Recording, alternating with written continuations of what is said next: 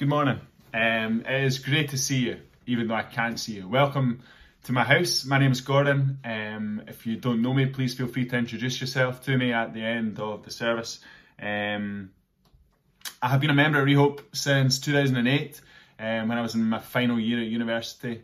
I love Rehope. I love the people there. I have seen such amazing change in the church, but change in people through it. And yeah, it's a pleasure to be asked to speak here today.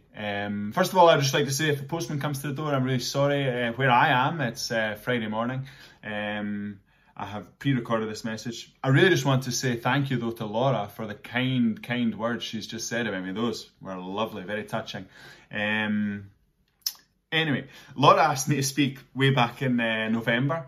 At that point, I had no notion that there would be a global pandemic and that I would be sitting in my front room speaking to you all on a wee iPhone. No notion of those things. Life changes very fast. It's very strange, very difficult. I'm sure we're all facing a multitude of different difficulties at the moment. And a lot's been said about those things. When I was asked to speak, the first thing that came in my head was that I wanted to speak about Lazarus from the Bible. And I have no idea why. I think perhaps because it's a simple story from the gospel. It is literally just a gospel message. There's so many parallels between Lazarus and the story of Jesus. And I thought it was a pretty straightforward thing to do. Then, of course, we're in a situation where we're facing now two realities that we don't always have to face. One is that we're not in control of the world. We're not in control of things that happen. And we feel like we are so often, and then it just takes one thing and it just all falls apart. And the second reality we are facing now more than perhaps we have done is that we're going to die. And so then talking about this story about death, about us not being in control, seems both at the same time to be a bad plan to keep going with that, and also actually a very good plan. I hope that through this story, God is able to encourage you in some way. I really do pray for that. What I'm going to do is I'm going to make this sermon a wee 3-tiered cake, so 3 levels. I'm a primary teacher when I'm not speaking to an iPhone in my living room. So it's like 3 different levels of differentiation. The first layer of the cake is just going to be like me telling the story to you. So if you don't know the story of Lazarus, then today's a good day to learn it, and that's great. Tier level 2 is going to be me talking about basically some kind of Bible read-through shares that I have about it. So I've read it, I've looked at the whole chapter, and 5 things really stood out to me, and they're just going to be simple little points for maybe you to think about and consider whether they apply to you as well. And level 3 sounds like it's a very big jump, but actually in many ways, I don't think it is. Level 3 is when we talk about the eternal consequences of the story of the resurrection of Lazarus. And yeah, that sounds big and grand, but really I don't think it necessarily is, and we'll get to that. So level number 1 is just the story of Lazarus. If you have not got a Bible, you could get one and read it. And as I say, I'm not going to read the whole thing.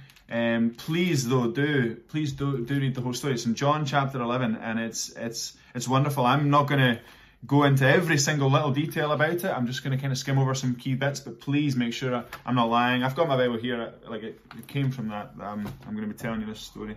Anyway, the story begins with verse 1, obviously, where Lazarus, it says a certain man was ill, Lazarus. Lazarus is the brother of Mary and Martha. He is, they are all 3 friends of Jesus. He knows them relatively well. They feature in other parts of the Bible, in the Gospels as well. And he's ill, and in fact, from the very beginning, it's made clear that he's dying, that this is a serious illness that will lead to death. And so Mary and Martha send a message to Jesus, and they say, Lord, the one you love is sick. Lord, the one you love is sick. And that's verse 3. And Jesus then turns to his disciples and says, this illness is not going to lead to death. He says, it is for the glory of God. Verse 4, it says, this illness does not lead to death. It's for the glory of God, so that the Son of God may be glorified through it. So immediately he's kind of setting this up to be, no, this is going to bring glory to God. He's not going to die. And then he says, let's just stay here for 2 more days. which is mental. Like, they have sent essentially an emergency message saying, we need your help. We believe you are the Son of God. We believe you have power over illness and sickness. So please come and help us. And Jesus like, yeah, okay, well, I'll just wait another wee while, 2 days. The Bible doesn't tell us. I wish it did. I wish it told us how unbelievably awkward those 2 days were. Because can you imagine just sitting about with Jesus like, your pal's dying. Like, let's go and see him. Jesus like, no, let's just sit about. I have no idea what they did for those 2 days. In verse 11, it says, after saying these things, Jesus said to them, my friend Lazarus has fallen asleep. Let's go wake him up.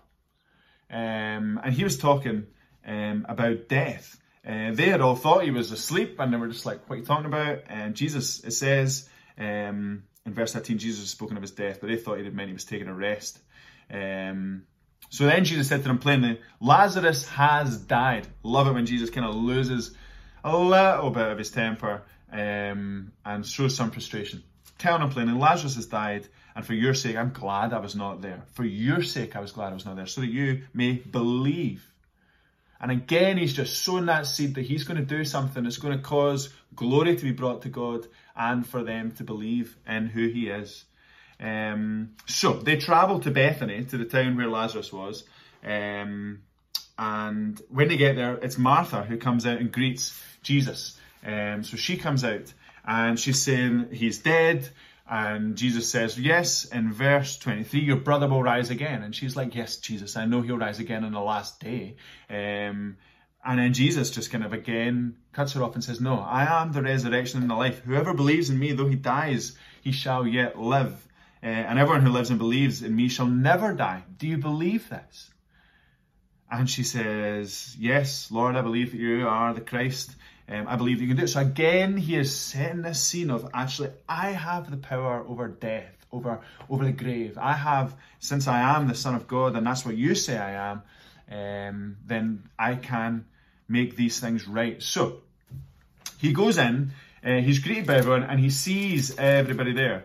The whole funeral gathering and the way they did things in Jewish culture, they were all gathered together, and there was a lot of sadness, as you would expect. And in comes Jesus, who has now on about 3 or 4 different occasions declared that he is going to raise him from the dead. He's going to do something that's going to bring God glory. And instead what it says is that he was deeply moved and greatly troubled in verse 33. Deeply moved and greatly troubled. And then in verse 35, the famous verse that we know, the easiest memory verse in the Bible, is just Jesus wept. Verse 35 of John chapter 11. Jesus wept.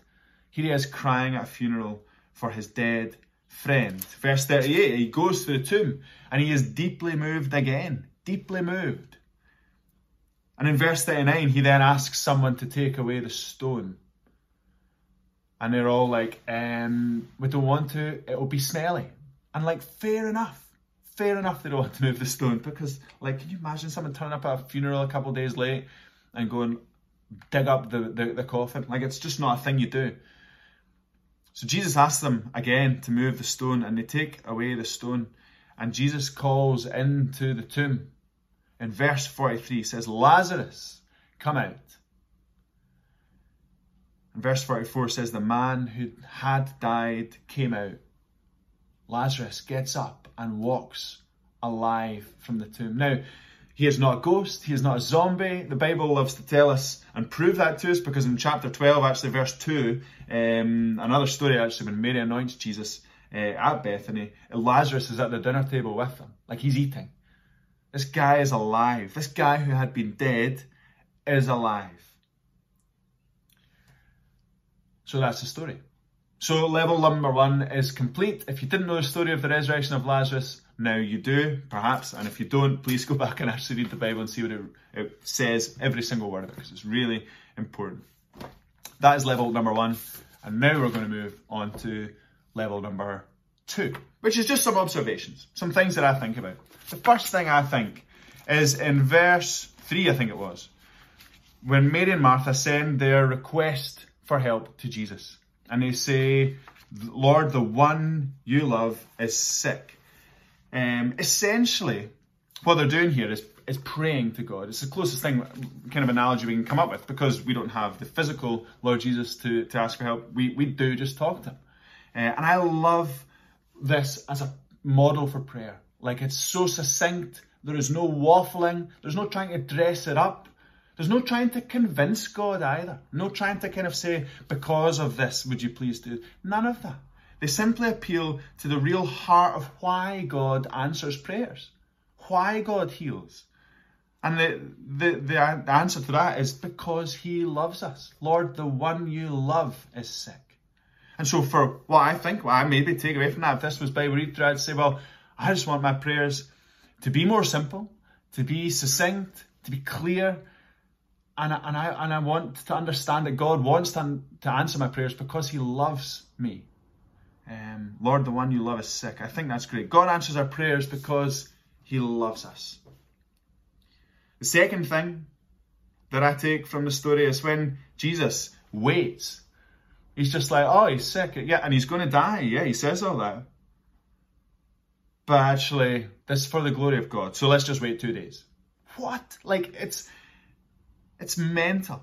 2 days. Has anyone ever asked God for something and had to wait ages?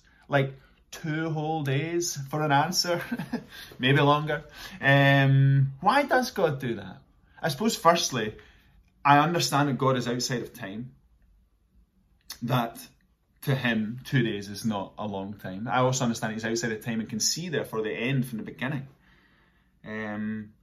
I also understand that he wants to bring glory to himself. And so what I'm thinking is that Jesus waits because he wants God to be glorified. Now, I would claim that as a very profound point, except it's actually just literally what Jesus says in the Bible. He says, I'm glad I wasn't there. I want you to believe. This will bring glory to God. So he knows that by waiting and therefore allowing Lazarus to die, there's going to be glory that's brought to him. The other week, I spoke to the youth at Render about Jesus calming the storm. And one thing that really struck me that I hadn't fully considered before when I read that story and was looking at it with them, is that it was Jesus' idea to cross the lake in the boat. He's the one that goes, let's get in the boat and we'll sail to the other side. And I'm kind of like, Jesus, you know the end from the beginning. You're God. You know what's going to happen. The Bible proves that multiple times. So he knows there's going to be this terrifying storm. He could have been like, let's wait till tomorrow. There's going to be a storm. He could have said, let's walk. He could have just said, let's stay here. It's quite nice where we are. But he doesn't. He wants to go and face that. And he does that to prove to them that he's in control of the wind and waves. And here is another example of that. I think that God doesn't want us to avoid hardships. In fact, it's through hardship that I think God glorifies himself as we trust in him. See, the prayers of the people in the Bible are not normally, God, can you do that thing that makes life really easy and takes all pain away and just it's all gone and good and perfect and simple? That's not the example I see in the Bible. The example I see in the Bible is, God, this thing is really painful and difficult. And I want to trust you, so please help me. And I need to be careful here, because we're talking about coronavirus, a very real and present danger. And in no way, please hear me, in no way, utterly no way, do I belittle what is going on and what is going to happen. And we'll get to that shortly. In no way is coronavirus a small thing or something to just be like and shrug your shoulders and go, meh, God's in control. I don't think that's the right attitude for Christians, for anyone. I don't want to be glib. The disciples were scared of the storm. Now, Jesus says they should have had more faith, but were they wrong to be scared of the storm? They were going to die. They were going to die. And they were scared. God, though, is in control. So while I say I don't want to say that glibly, I say that very measuredly. I say that with lots of consideration. God is in control. He's outside of time. He knows the end from the beginning. He has plans and purposes. And he will, I believe, save people eternally because of coronavirus. Because people are now faced with death and their mortality. I believe that. And I'm not saying that I'm glad it's happening in no way. Please hear me. I'm very, very far from it. But I believe there is a call, a challenge here for us to trust God. God is completely in control of the good and the bad. That's what I believe. Third, and I'm really not saying this crisis is a good thing, so hear me. And how do I know that Jesus agrees with that? How do I know that Jesus agrees that coronavirus is a bad thing? Well, because he turns up to the grave and he weeps in verse 38. It says he's deeply moved. He weeps, he cries. Have you ever thought, why? Why are you crying, Jesus? Like, this was your plan. You've stated multiple times that this is what you know will happen. This is what you want to happen. This is for a greater purpose than what all the other people can see. You know that it's going to be good. Why are you crying? Like, why is that? You'd think he would turn up at the grave and be like, way, and roll up his sleeves and go, listen, everybody, watch this. Glory to God. Boom, and raise Lazarus from the dead. He doesn't. His first reaction is to weep. Now, something that's amazing about the God of the Bible that we worship is that he knows our feelings. And I do not mean he just knows about them. I mean, he experienced them. He, God, the creator of the universe, became a human being and felt every human weakness, every human emotion. He felt them all. So he not only sympathizes, he empathizes. He fully understands what it is to be human. Our God has been a man and has cried at a funeral. Can I just say, if you are at a funeral and you are crying, then I want you to know that God fully understands that sadness because he's been there. I think that's great. I think that's really good. He cares deeply for his friend. He empathizes. I get that he's crying for his friend and his family, but he's also crying because for God, death is awful. Death is awful. It is not the way the world was designed to be. It's not his intention. And so I say that yes, in the last point, Jesus is fully in control of the whole situation. He intended for Lazarus to die so that he could glorify himself and glorify God through it. But he still cries at the funeral and treats death as if it's awful and sad and heartbreaking. And so therefore I say that the same is true here. Yeah, God is in control of coronavirus. God is not surprised that coronavirus is a thing. God is not caught off guard by this. He is in control of it. And there will be some good that comes from it. But I also say, and it's not contradictory, that it's awful. That it's awful. These aren't separate. These aren't contradictory statements. Death is awful, I believe. Fourth, Jesus goes to the tomb and then asks someone to move the stone. And I love this. I feel like this is like a utterly recurring theme in the Bible. Because he goes to the tomb in verse 39, says, please move the stone. Fair play is Jesus. Do you know, you're going to do what he tells you to do. You would think, although they don't straight away. I can excuse them for that. Except also, he's Jesus. Do you know, Jesus, you're about to give a dead man life again. You can do whatever you want. Like, why doesn't he just go in and just like levitate the stone, pick it up and move it? Like, full display of his power. Why not just, at the very least, command an army of angels? Army angels move the stone, thank you, and then raise the dead guy. Like, why doesn't he do that? This is a really consistent thing in the Bible. And it's really confusing, and I don't think there's any need for it. There's no reason for it to happen. But God wants us to take a step of faith and participate in what he's doing. Every time, I think. Please feel free to email if I'm wrong. But as far as I can see, every time in the Bible that God does something miraculous, he asks for a step of faith. He didn't need, when he was opening the Red Sea, he didn't need Moses' staff to be plonked into the Red Sea for it to open. When, a similar story, when the Israelites crossed the River Jordan, like they have to like walk into the water before the flow of the river stops upstream. They have to actually be in the river before it stops. That's a step of faith. Thinking even like about Jesus and the feeding of the 5,000. Jesus, I always think, why didn't he just go, oh, the people are hungry? Boom, now they're not. And like just fill their stomachs like miraculously. Or just at the very least, just like pull out a magic piece of bread from his like jumper or something. Like, No, Jesus says, what do you have to give me? And he takes the 5 loaves, the 2 fish, and he passes them around. Like, why does he need that? Why does he need us to participate? There's no reason for it. It's crazy. He definitely doesn't require our help. He definitely doesn't. But he asks for our participation. He asks for us to take a step of faith. Mary and Martha here asked to take a step of faith. Move the stone. It will smell. That's the risk.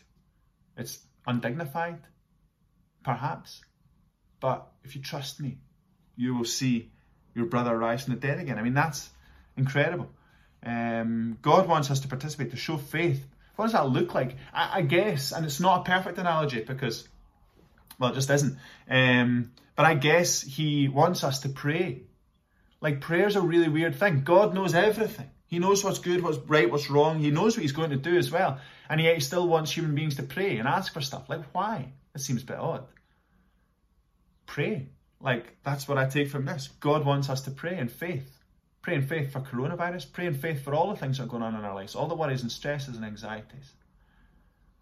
As well as perhaps take other real, small, practical steps of faith. What is God asking you to do? What is God asking you to do that you're not sure about doing? It seems weird. It seems difficult. It might seem scary.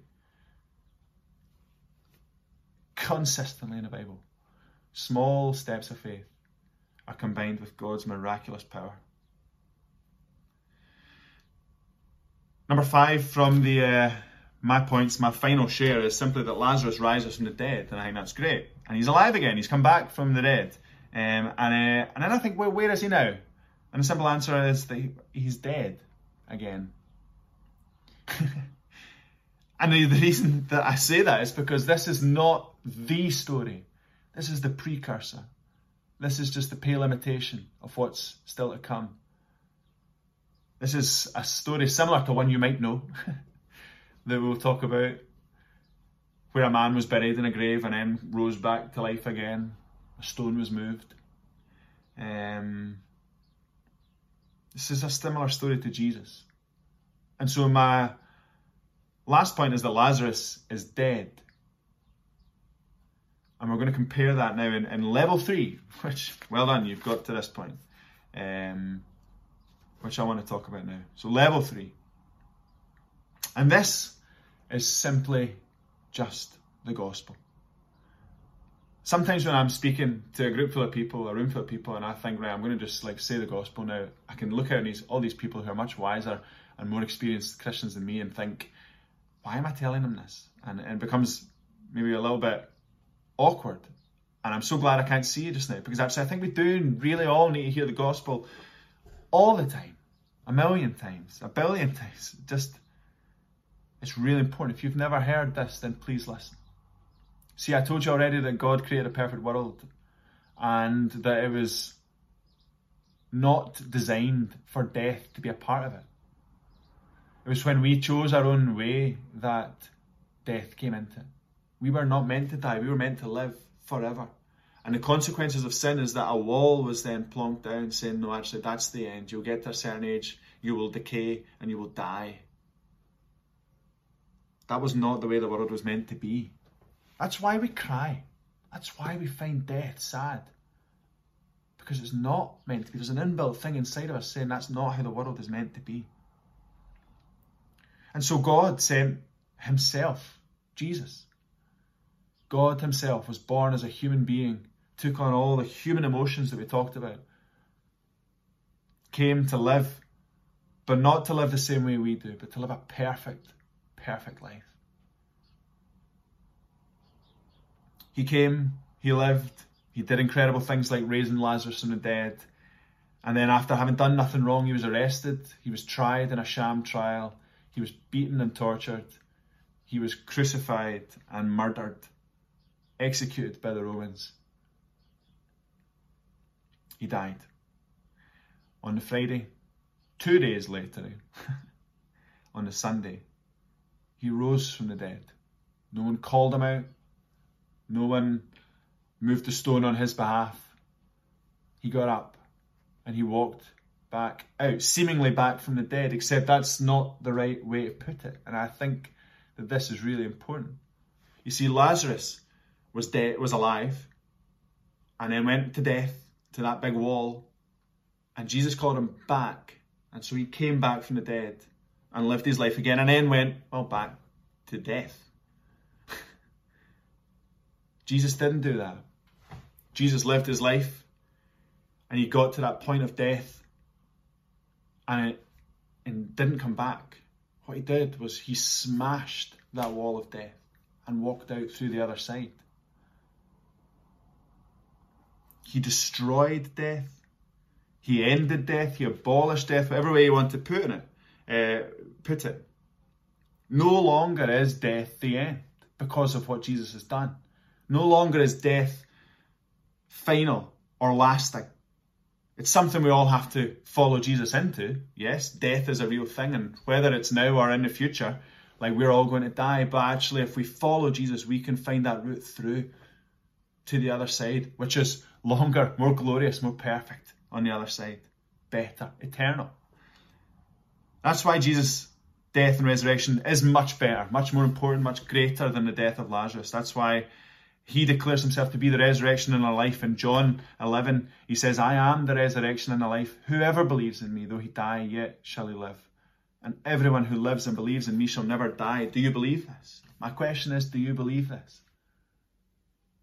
Do you believe that Jesus gives us hope after death? The notion of death being beaten is summed up beautifully in 1 Corinthians, where it says, death has been swallowed up in victory. And then it goes to this kind of mocking tone I always like to think it is. It's like, oh, death, where's your victory?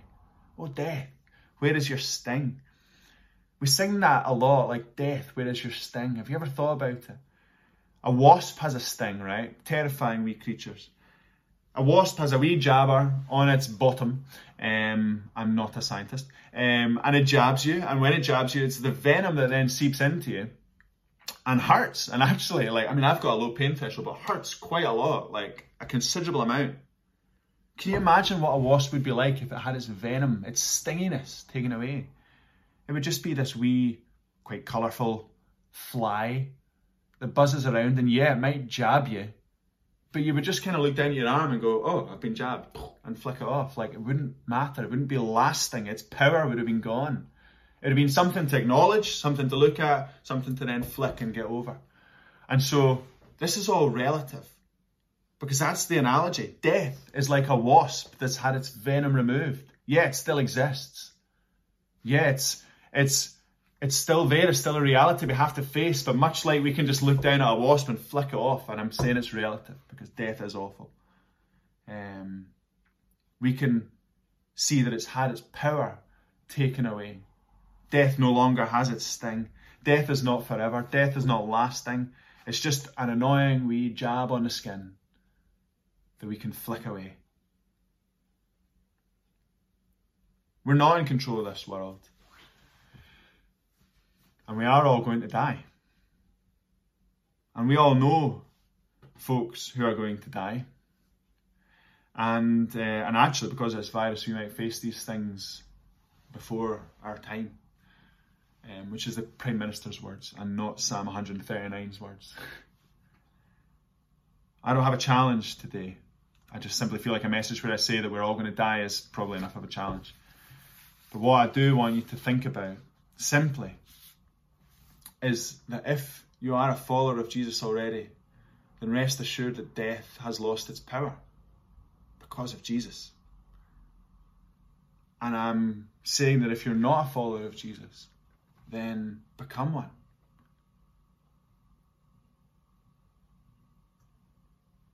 I'm going to pray to finish, and as I'm praying, I'm going to maybe perhaps lead you in praying to become a follower of Jesus. And if you've never done that before, I really urge you just to pray along in agreement with me, or say the words. You're in your own house. Anyway, let's pray. Father God, I love you.